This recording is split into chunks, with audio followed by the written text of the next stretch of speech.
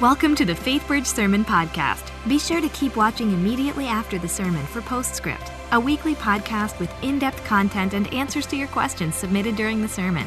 You can also find it on iTunes or at faithbridge.org/postscript. Welcome. So glad that you're here today at FaithBridge. If you're here in Center Court East, if you're here in Center Court West, if you're here in the Woodlands campus, welcome to the Woodlands. If you're online watching that way, we're glad that you're here that way as well. Just glad anybody and everybody is here on this Sunday where we start a new series that we're calling Unshakeable Faith. And it's also the Sunday we call Back to School Sunday, sort of the end of summer, and here we go on a new school year. So take your Bible, and if you need a Bible, flag down the ushers. They'll be glad to let you borrow one. We're going to the book of Daniel in the Old Testament.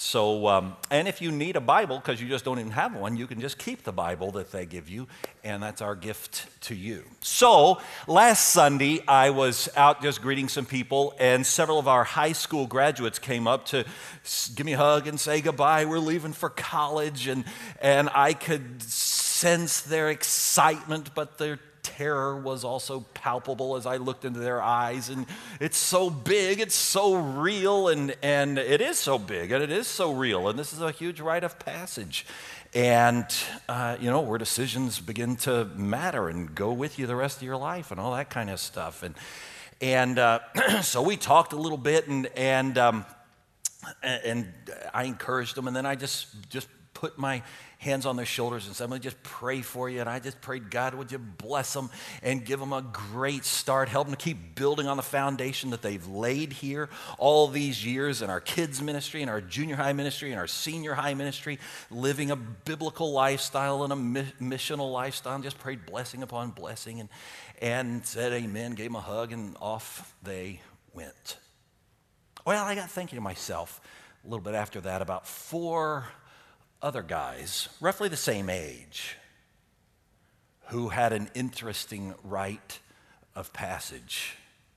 But theirs was not a rite of passage that was chock full of hugs and happy photographs and high fives. No.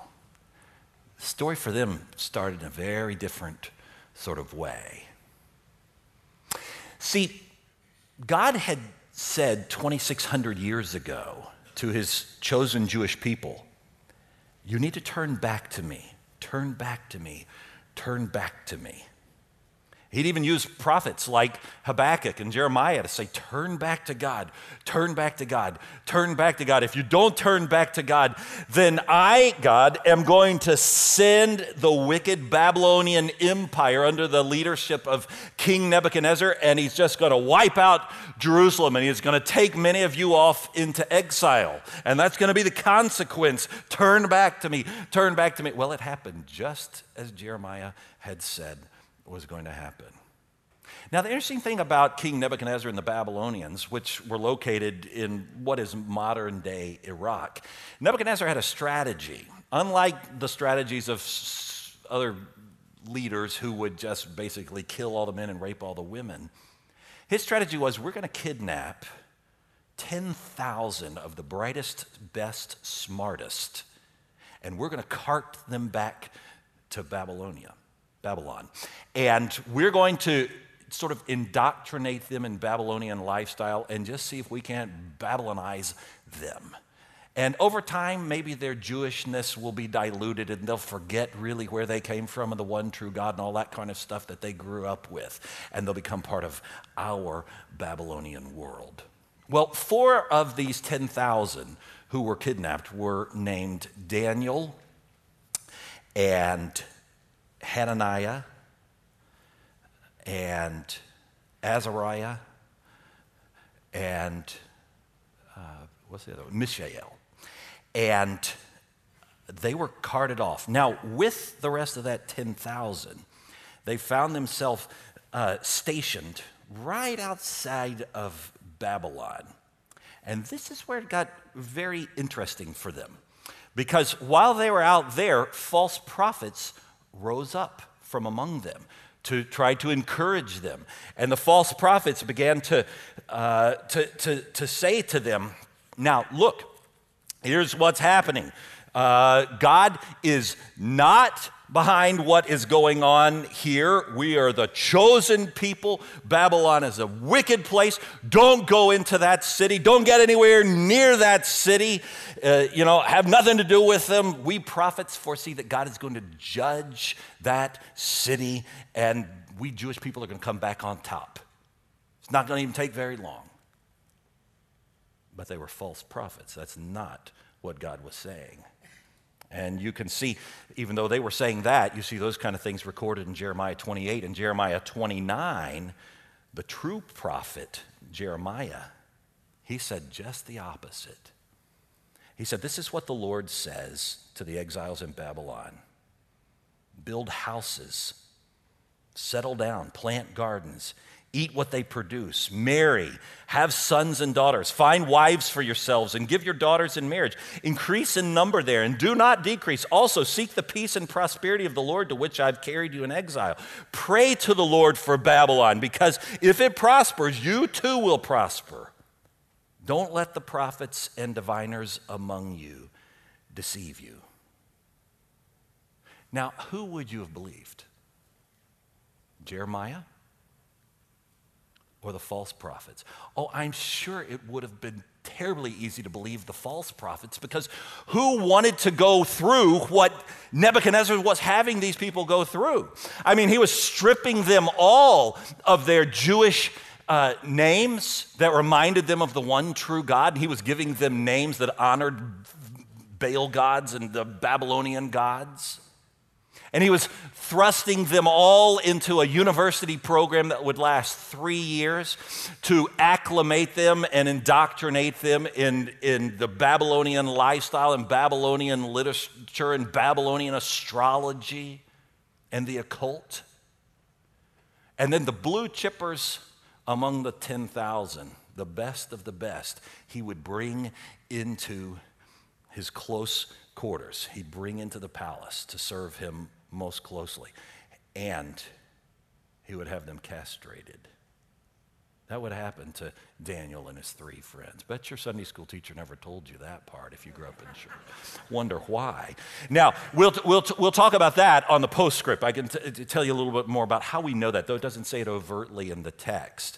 We'll talk about that in the postscript. If you have any other questions, just text them in, and we'll try to address those in the recording that we do right after here. While I'm saying that, let me give credit where credit is due for many of the thoughts in our talk today to my friend Larry Osborne in his book, Thriving in Babylon, which when I read it, I just felt so inspired and have leaned on it heavily as we get going in this series that we're going to be doing here on the book of Daniel for the next several weeks. So back to the question, who would you have believed? The false prophets? Don't go into Babylon. It's a wicked, or Jeremiah saying, no, this is where you are. This is where God has brought you. So pray for the prosperity of Babylon. Get in there, serve, because if it gets better, you'll get the benefits too. That brings up the question that I think many of us Christians today are asking. How do we, as believers in the biblical God, how do we live in this world that becomes increasingly unbelieving?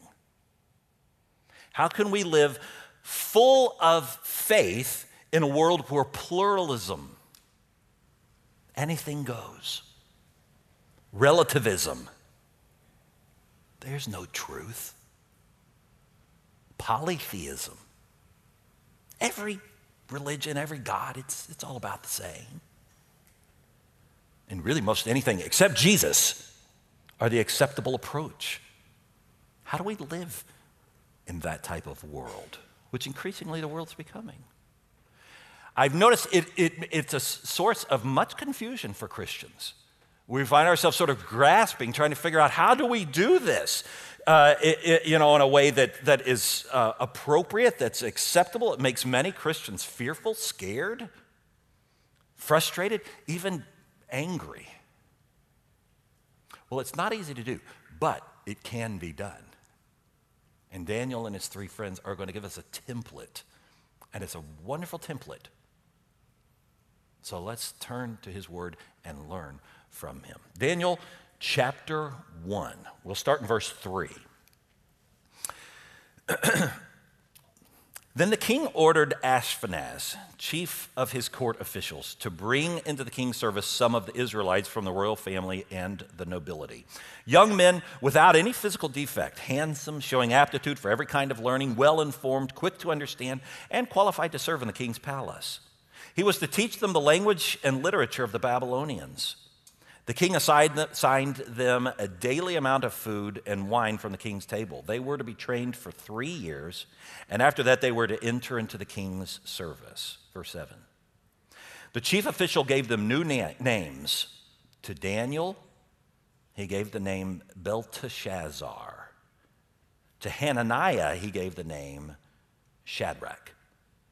To Mishael, Meshach. And to Azariah, Abednego. But Daniel resolved not to defile himself with the royal food and wine. And he asked the chief officer for permission not to defile himself this way. Now God had caused the official to show favor and compassion to Daniel, but the official told Daniel, "I'm afraid of my lord the king, who's assigned your food and drink. Why should he see you looking worse than all the other young men your age? The king would then have my head because of you." Verse 11, Daniel then said to the guard whom the chief official had appointed over Daniel and the other three, "Please test your servants for 3 days. Give us nothing but vegetables to eat and water to drink. Then compare our appearance with that of the young men who eat the royal food, and treat your servants in accordance with what you see." So he agreed to this and tested them for 10 days. Verse 15. At the end of the 10 days, they looked healthier and better nourished than any of the young men who had eaten the royal food. And so the guard took away their choice food and wine that they were to drink, and he gave them vegetables instead. At the end of the time set by the king to bring them into his service, the chief official presented them to Nebuchadnezzar.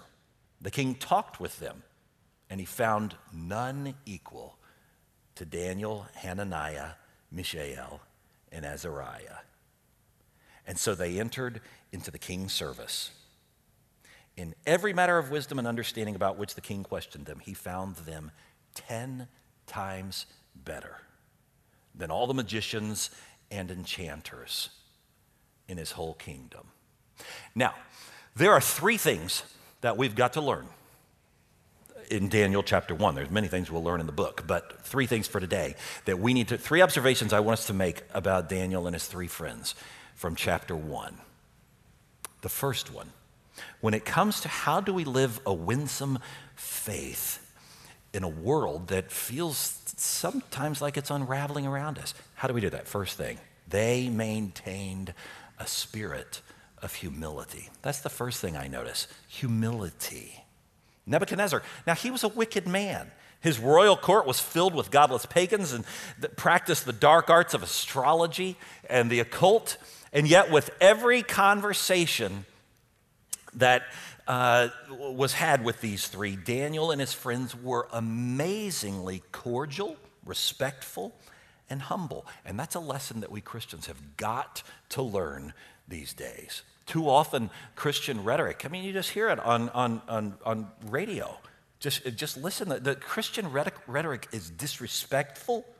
It's vitriolic towards those who oppose us. And we think we're just talking to ourselves. Nobody else is listening, but the word gets out. And when people think, you don't like me, you don't respect me, you can be certain they're not going to listen to what you have to say. But many of us Christians, we have been told that showing respect to sinful people is selling out. You're selling out if you show respect. Or that humbly serving a godless boss or a political leader from the wrong side of the aisle is compromising spiritually and is unworthy of a follower of Jesus. That's nonsense.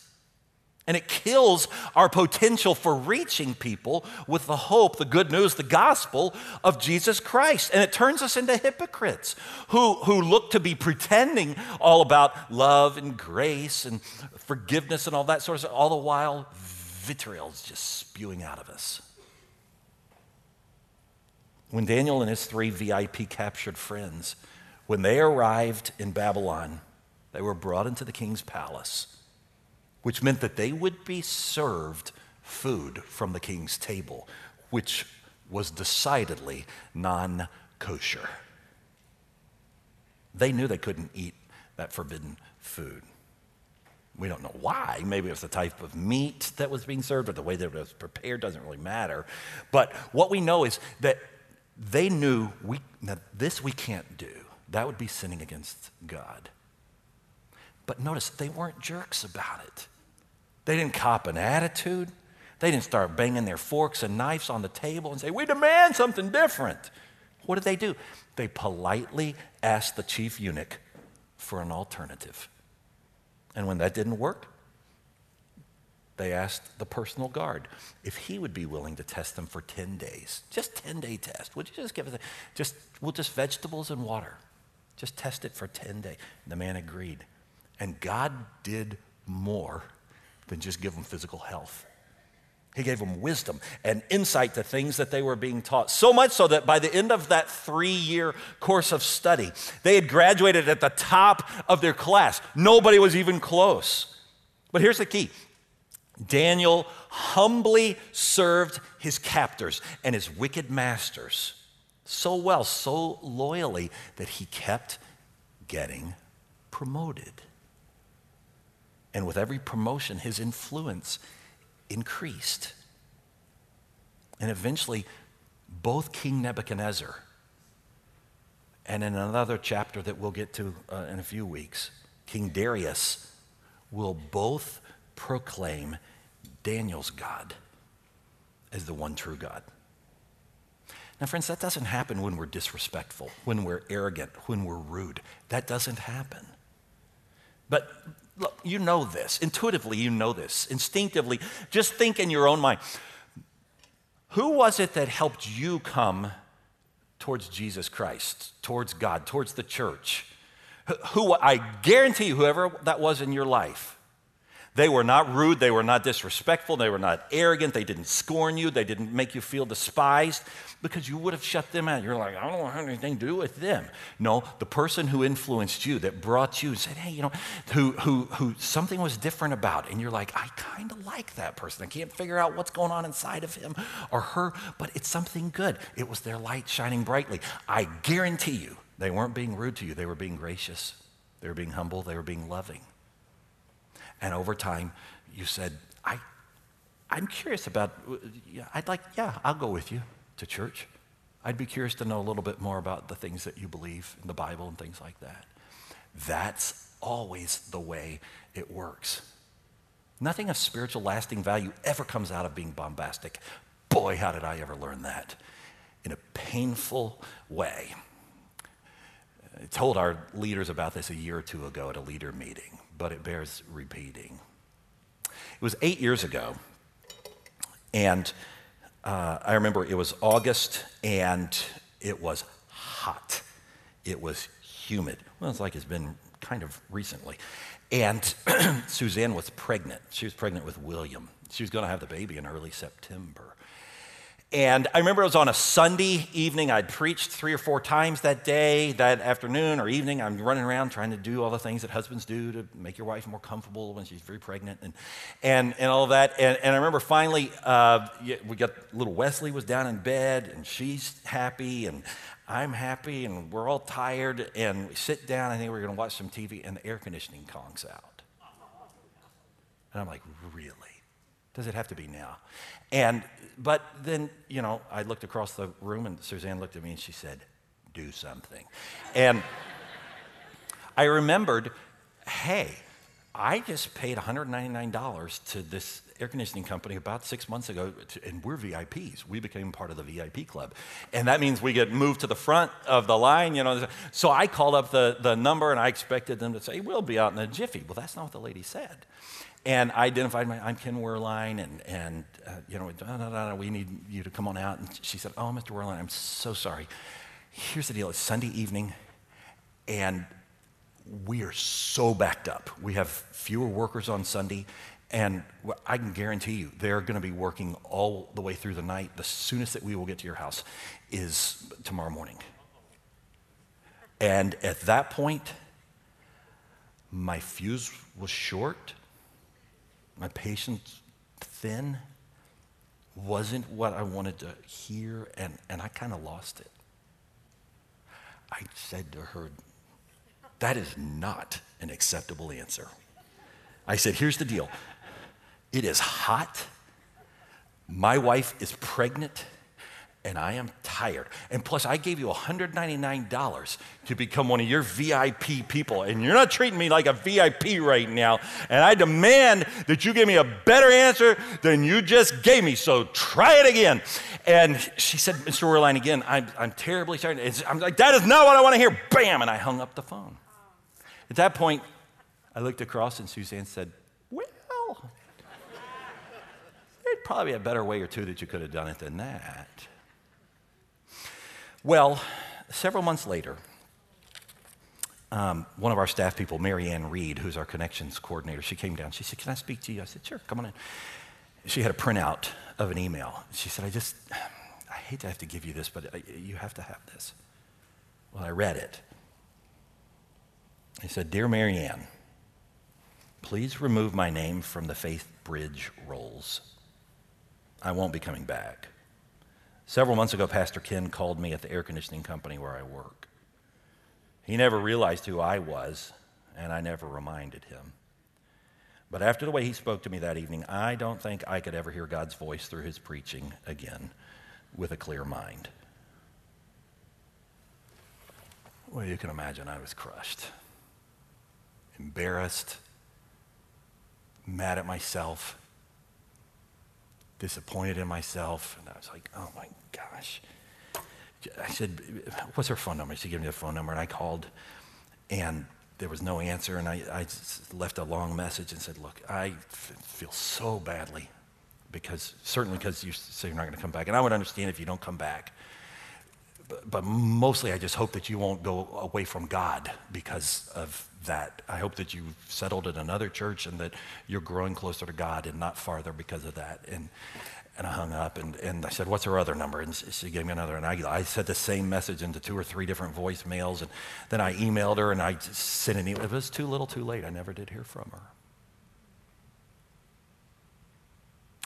Nothing of spiritual value ever comes from bombast.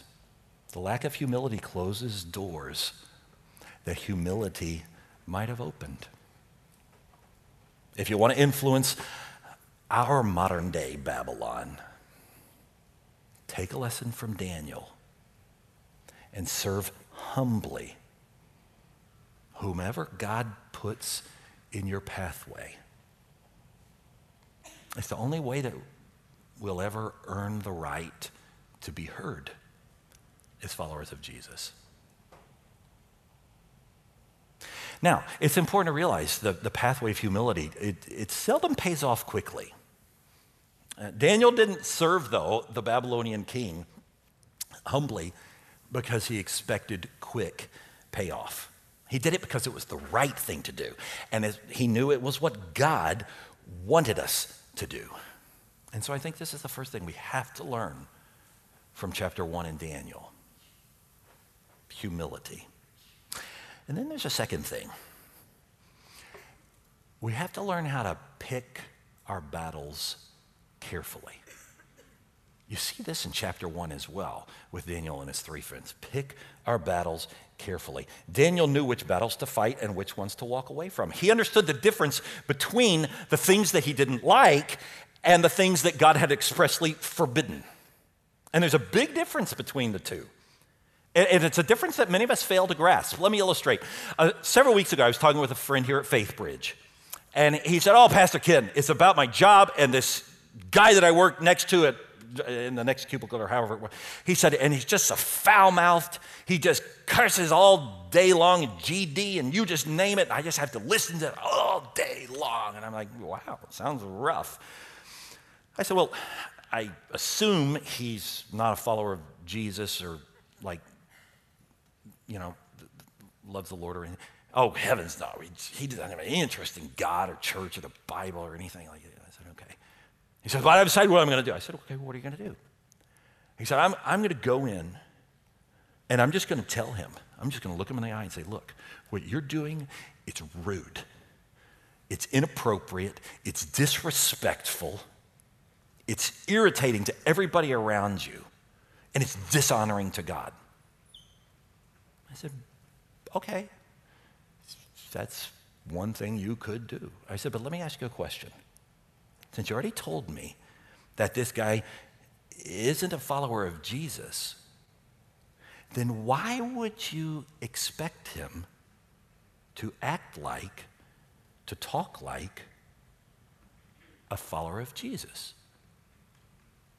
Is that fair? Is that reasonable?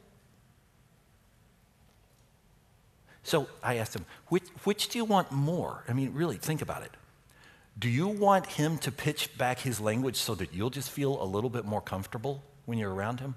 Or at a deeper level, wouldn't you rather just continue to be patient with him as Christ is patient with us, to be forgiving of him, to show respect to him, to show love to him, and continue to let your light shine brightly to the end that one day, maybe just sort of like a tuning fork, he would say to himself, you know, this guy is different. Something's unique about him. What is it that makes you unique? That he might begin to see that your light is shining brightly and inquire. And you could tell him, well, actually, it's because I don't do it myself. It's the Holy Spirit through Christ who lives inside of me.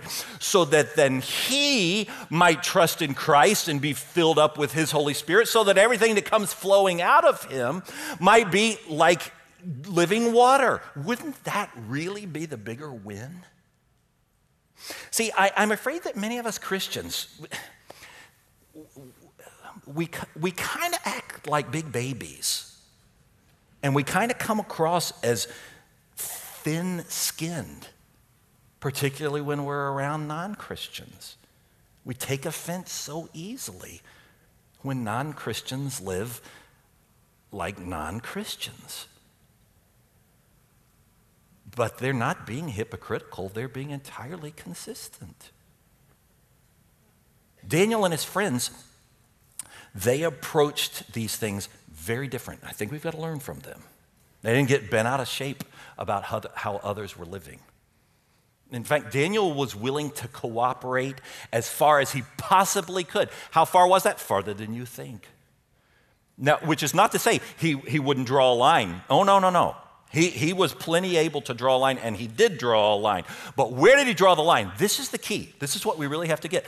They drew the hard line when it came to them, Daniel, Shadrach, Meshach, and Abednego, them personally being asked to sin against God's word. That's where they drew the line. Otherwise, they let it go. So when they were assigned new names, stripped of their names that honored Yahweh, God, and they were assigned these new names that honored the Babylonian gods, they let it slide. It's like, you can call us whatever you want to call us. When they were forcefully enrolled into this 3-year course of astrology, occult, and all that dark stuff, they not only finished the course, they sat on the front row and they graduated at the top of the class. Why? Because having to learn about all that stuff did not mean that they had to practice it. And when they were placed into the service of a wicked king who had attacked Jerusalem and destroyed their temple, they served him. They served him well. They served him faithfully. It wasn't until they were personally asked to sin, in this instance, to eat the non-kosher food, and in a later chapter that we'll get to bow down and to worship something that was not God. Only when they were personally asked to sin, only then did they politely, and politely is the key, politely draw the line and say, is there a different way we could go about this? We really can't do that. See, I think this is really where we Christians need kind of a front-end alignment, because you have a lot of Christians, we're trying to figure out, where do we draw the line? Let me illustrate it this way. You have on one extreme, You have some people who say, I love God, I love Jesus, the Bible, but you look at their lifestyle, and it is as if they had just jumped into the river of, the flow of culture, and they're just flowing right with it. There's nothing distinct, there's nothing unique, and they might even go so far as to say, yep, I just get along, go along, get along, and I don't want to cause any waves. You could say this is the person who is assimilating fully into culture. That is not what God in his word ever told us to do. In fact, you show me somebody who's assimilating fully into culture, and I'll have to question, do you really have a relationship, a soul-saving, life-changing relationship with Jesus Christ deep down? To look at you, I'd have to question, because you're assimilating so completely into culture. Now, on the other extreme, you have these people, and these are the people that you could describe as isolators, separators. They're like the false prophets in Jeremiah 28 who were saying, don't go into the city. Don't have anything to do with them. Stay away from them. They're wicked. It's sinful, bad. God's on our side. He hates them. These are the isolators, the separators. People even saying, let's pull off and do our own thing, and Benedict option on this sort of thing. That's a false prophet also. So if we rule out assimilation and isolation on the two extremes, what are we called to? Here it is in a word, infiltration. We're called to infiltration. Christ said, I want you to be in the world, but not of the world. I want you to let your light shine, be salt in a world that needs preserving. Don't assimilate fully, but certainly don't stand off with arrogance and isolate and separate and call down curses on it. That's not it. Infiltration. And see, this is what Daniel and his three friends, they really had this. They just nailed it at every point along the way. I'm sure that, Daniel didn't like being called the Prince of Baal at all. But he said, hey, if that's what you want to call me that. I'm not going to make a stink over that.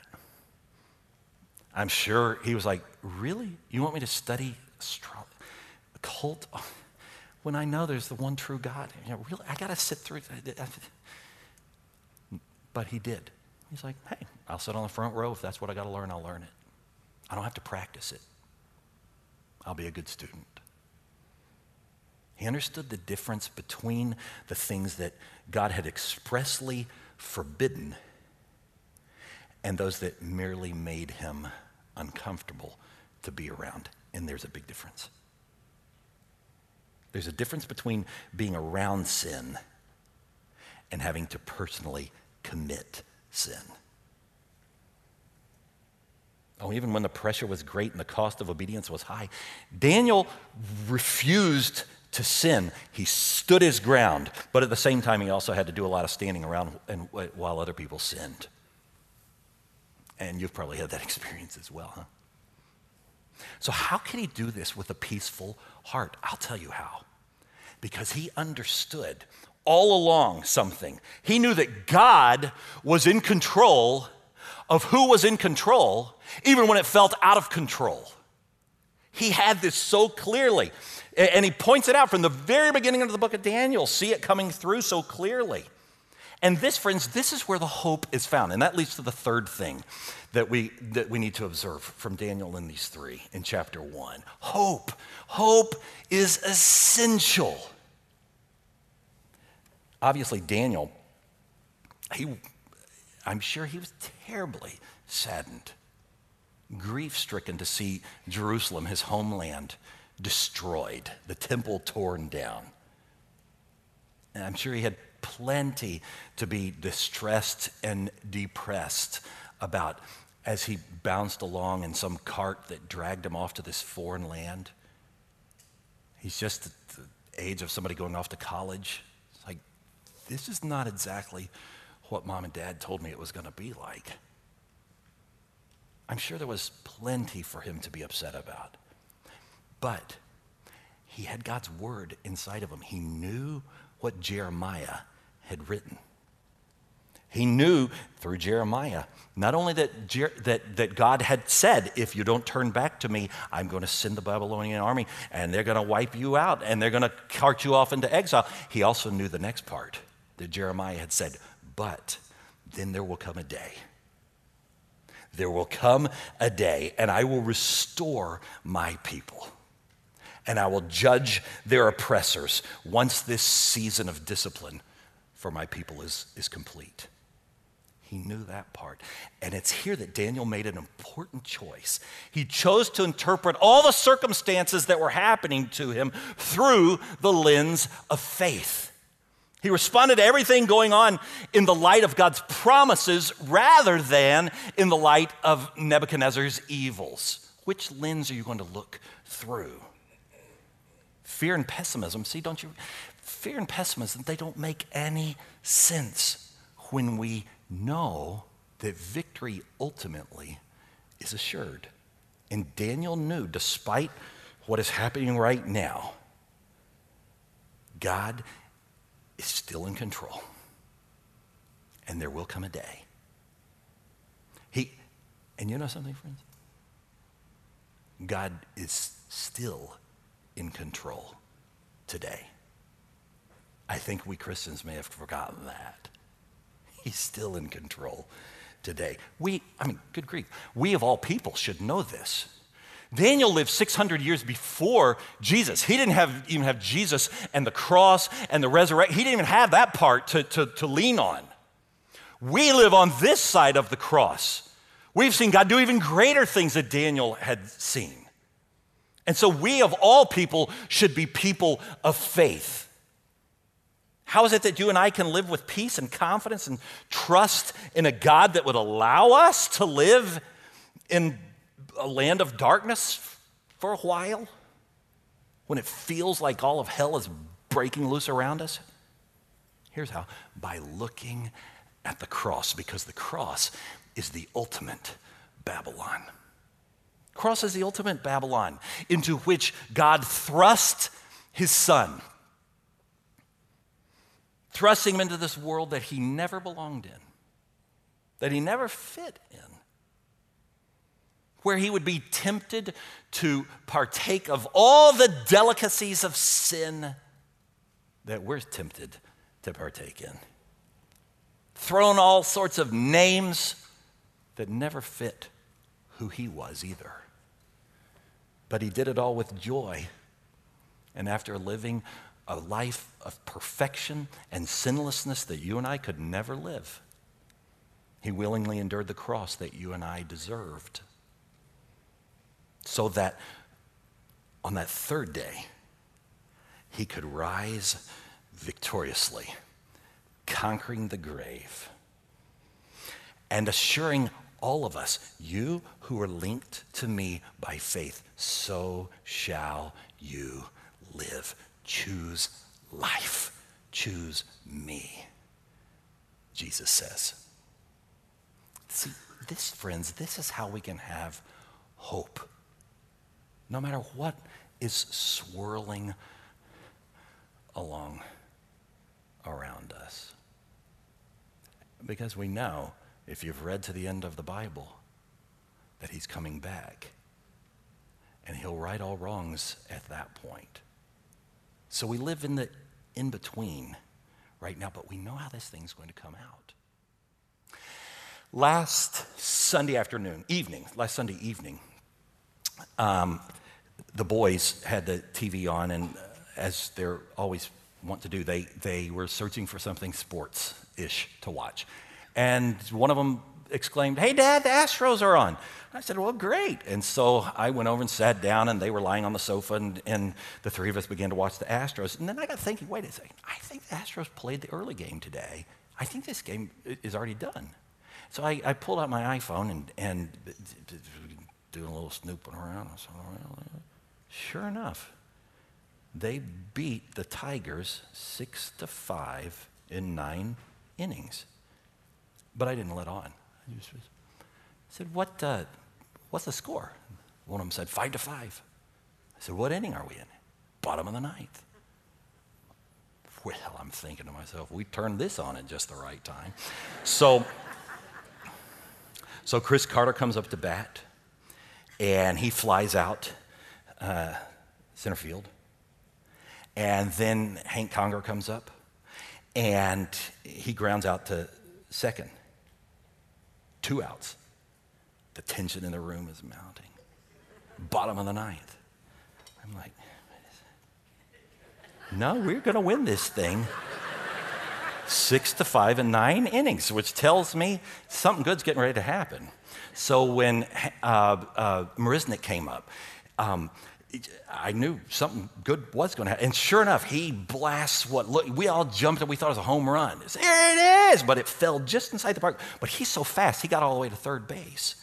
And at that point, one of the boys is leaning over the edge of the sofa towards the TV, and he said, Dad, that's our winning run. That has to be our winning run. If we're going to win, that's going to have to be. I didn't tell him. He didn't know, but he's like, if we're going to win, that's got to be our winning run. And then a little Jose Altuve comes up, and he smacks a single right out into center field, which was plenty enough for Marisnik to come racing in, and then they all consumed Altuve out there on second base, and and we jumped up and down. We were celebrating here, and I got to think to myself, it's wonderful, exciting, and yet I already knew what was going to happen. It was still exciting. It was wonderful. And then I got thinking about it, friends. You and I, we who follow Jesus, we Christians, likewise, we know how this game is going to end. We know how this thing's going to come out. And since we do, does it make sense, really, for us to act as if the sky is falling every time there's a bit of bad news that comes in, or a court decision that is upsetting, or a world crisis that's happening, or a Christian that's persecuted in another part of the world? Is it really the right response for us just to wring our hands and say, well, there just must not be, it's out of control. Where is God? Doesn't make sense because we know how this thing's going to end ultimately. For that matter, bring it to the micro level, it's just sort of right here in suburbia. Does it make sense when perhaps you've lost your job, or you've been laid off, or you get a diagnosis and it's a bad diagnosis? Or you're going through a marital issue, or maybe you've gone through a divorce. Not making light of any of these things. They're all huge. We feel them at a terribly deep level. And there's much grief and there's much tears. Or if you have a son or a daughter who's gone far away from God, or that you're estranged from, or if you're experiencing a financial downturn and you're rightfully worried about it. But does it make sense for us to just wring our hands and say, oh no, what in the world's ever going to happen? No, it doesn't make sense. These are simply the enemy's short-term temporary blows on the way to get his final and great defeat. We have to keep the end in mind, right? We who have placed our trust in Jesus Christ, we have hope. We are people not who are despairing. We're people who look to the future, full of hope. Daniel and his 3 friends. This is why they were able to go on, even with everything that was thrown their way, because they knew ultimately who would win. And so do we, Christian. So do we. So let's choose not to forget that. Let me pray for us. Lord, thank you for the very relevant story of this man Daniel and his 3 friends. How timely it is. It's 2,600-year-old story, and yet it just transfers perfectly into our lives and into our world, just like your word always does. Lord, forgive us, those of us who know you and love you, for wringing our hands and just being so the sky is falling doomish and gloomish. Not that there aren't bad things that are happening, that are swirling around, that the darkness is encroaching upon us. It is, and it is real, but help us, God, to peer through that and see at the end of the tunnel there is always light. There's always you. And we know ultimately how this thing's going to end. Thank you for the way that Daniel and his friends modeled that so winsomely. Won't you give us the grace to live likewise? And if you're here, friend, and you've never even opened up your heart to Jesus in the first place, maybe you've come to church off and on over the years, but you've never really said, I am a sinner who needs what he did on the cross to be the sacrifice for my sins, as well as for all the other people. I need that to apply for my life. If that's you today, I just invite you in the quietness of this moment to open up your heart and just say, Lord, I want to become a follower. I want to become your disciple. I want to learn what it means to be a Christian. I need you to come in. I'm asking you to forgive me of my sins, to cleanse me of the unrighteousness, to fill me full of your Spirit, to repurpose me with new direction. And so right here and right now, I just invite you. You tell him that personally.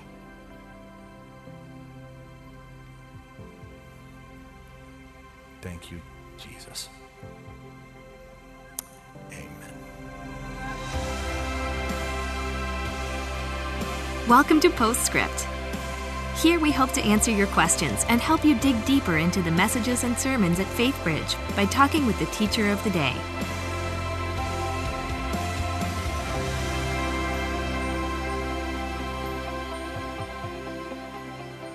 Welcome to Postscript. My name is Michael Sullivan, and I'm the business administrator here at FaithBridge. I'm joined by Pastor Ken, who just gave a great sermon to kick off our Unshakeable series. We're going to jump into a lot of questions. Thanks for being here with us, Pastor Ken.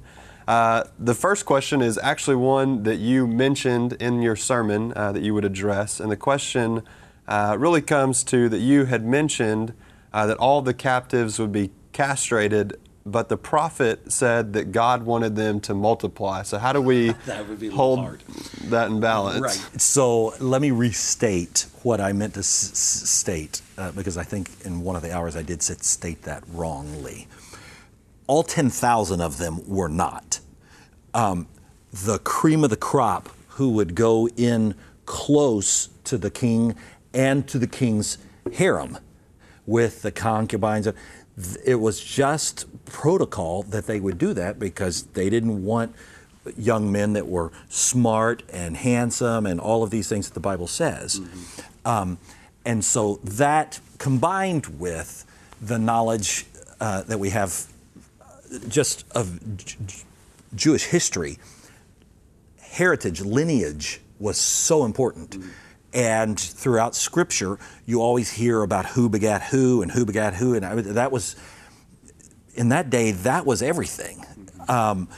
Today we hang our different plaques on the wall and our different trophies. But back then, it was everything. And the silence is deafening on Daniel's, who did he leave?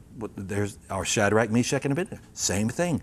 So you combine the fact, we never hear of any offspring, and we know that it was just typical protocol. Kings would do that in that day. And then even their boss, the chief eunuch, that must have been part of the story. Talk about a rotten, horrible, awful, bad day. Yeah, no kidding. Yeah. Well, you mentioned Daniel. One of the other questions that we got was, so oftentimes in the Bible, we know Shadrach, Meshach, and Abednego by their names that they were given, but Daniel is just Daniel. Yeah, the Hebrew name, and that's their Babylonians, the three guys.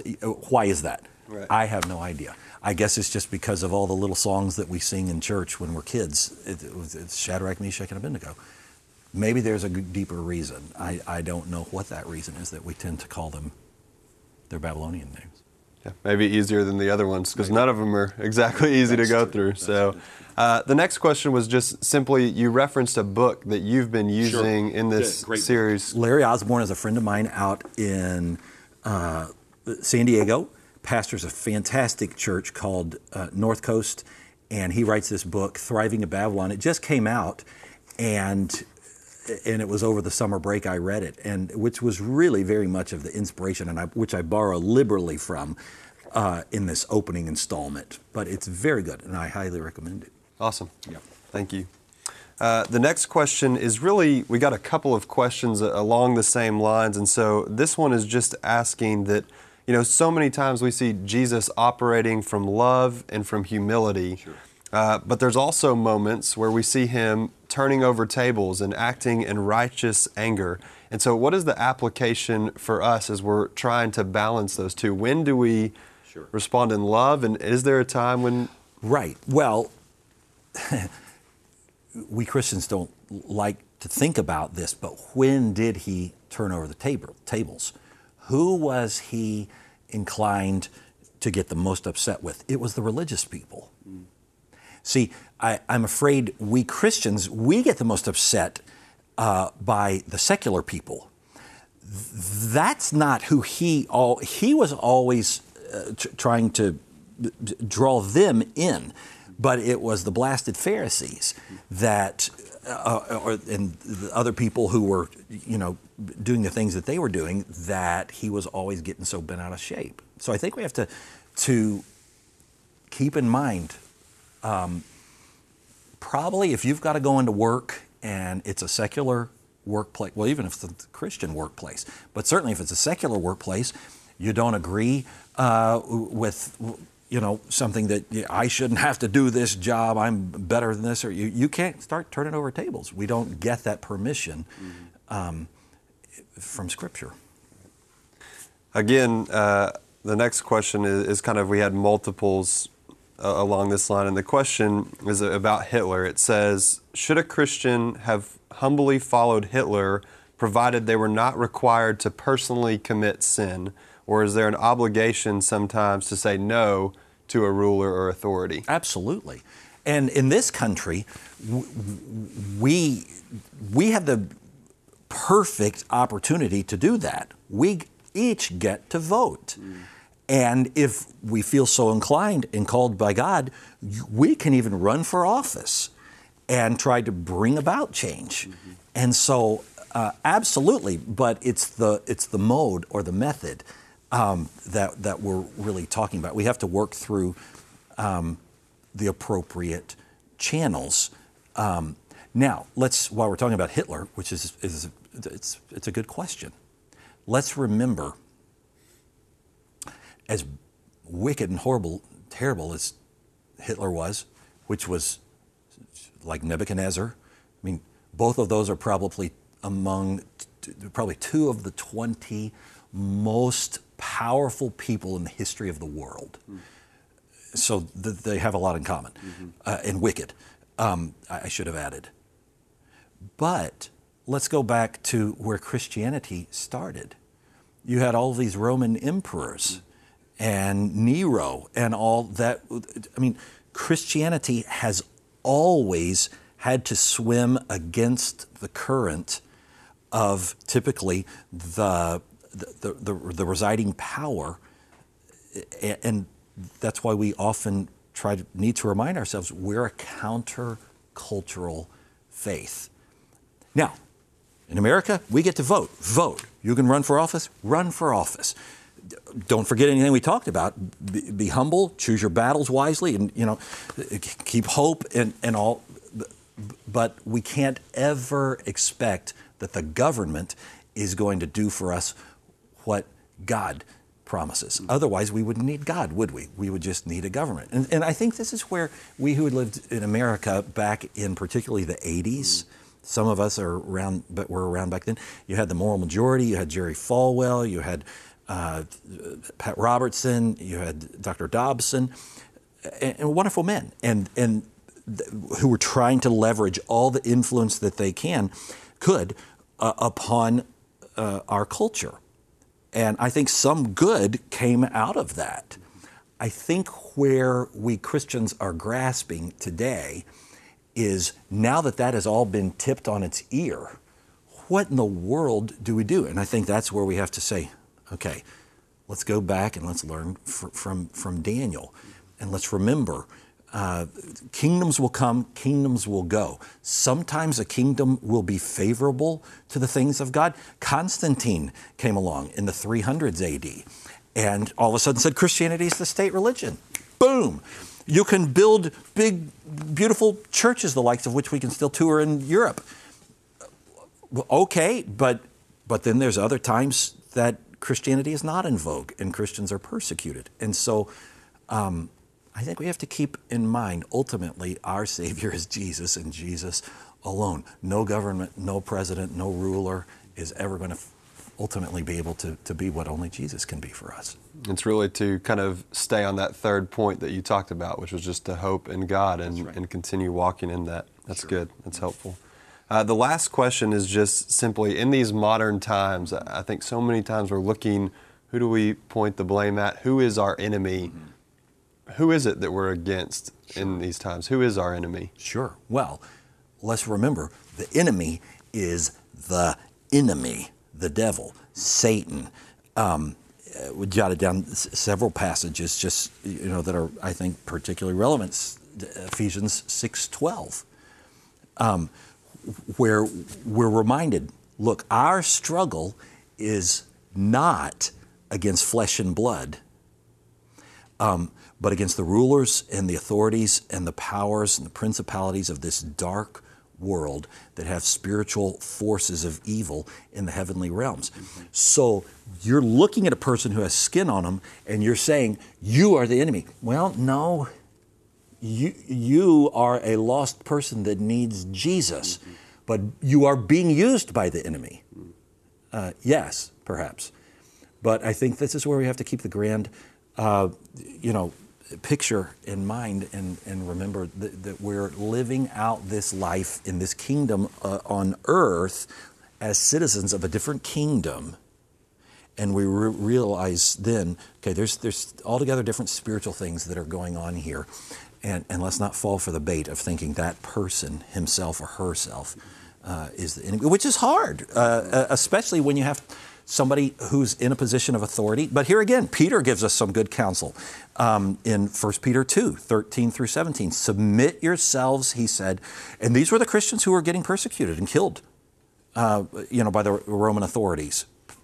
Submit yourselves for the Lord's sake to every human authority, whether to the emperor as a supreme authority or to governors who are sent by him to punish those who do wrong and to commend those who do right. For it is God's will that by doing good, you should silence the ignorant talk of foolish people. Live as free people, but don't use your freedom as a cover-up for evil. Live as God's servants or God's slaves. Show proper respect to everyone. Love the family of believers, fear God, and honor the emperor. Well, sometimes we want to read that and say, except when his name is this person, but it doesn't say that. And that's where we have to say, okay. So here we go. That's helpful. Thank you so much, Pastor Ken, for being here with us. Thank you for joining us on Postscript. We'll be back next week as we continue on in this series called Unshakeable with Part 2. Thanks for joining us. Thanks for joining us for Postscript. Help us keep the podcast interactive by submitting your questions during the morning services.